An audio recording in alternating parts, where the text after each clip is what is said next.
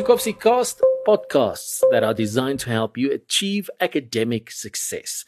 Brought to you by Kopsy FM, a division of the University of the Free State Student Affairs in partnership with the Center for Teaching and Learning.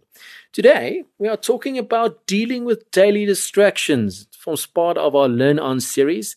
And today, we are talking to Masabata Mosoeu from Academic Advising at CTL. Now, it's one of those things that I'm very bad at, and that is, managing daily distractions. What challenges do students usually face? Students are obviously facing a lot of difficulties at this stage, working from home. There's a lot of distractions in the house. Obviously they're not the only people within the household. So you've got family members, extended family members, you've got responsibilities, and they're basically wearing a lot of hats. They're not just students when they're home. They've got a lot of responsibilities.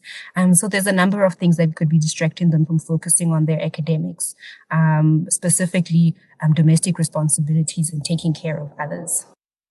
How would you advise students to prioritize everything that they need to do?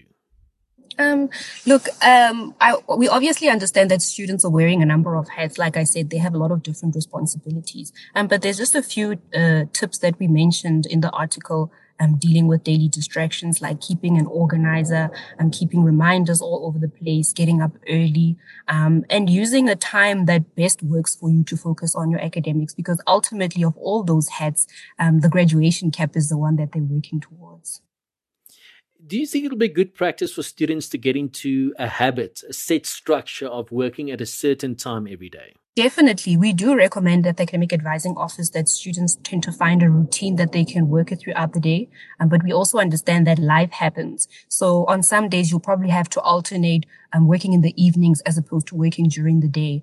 So it's also important to see what works for you and your surroundings and fit your time and schedule according to that.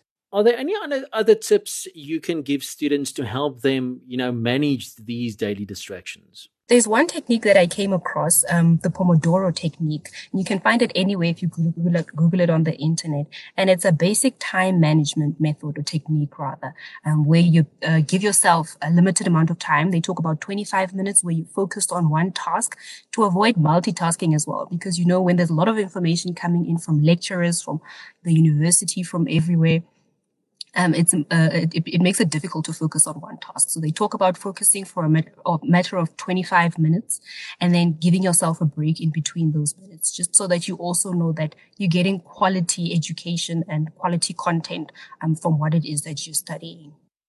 Yes, so the Pomodoro technique, say you study 25 minutes and you give yourself 5-minute break. And after, I think, 4 sessions, you take a longer break.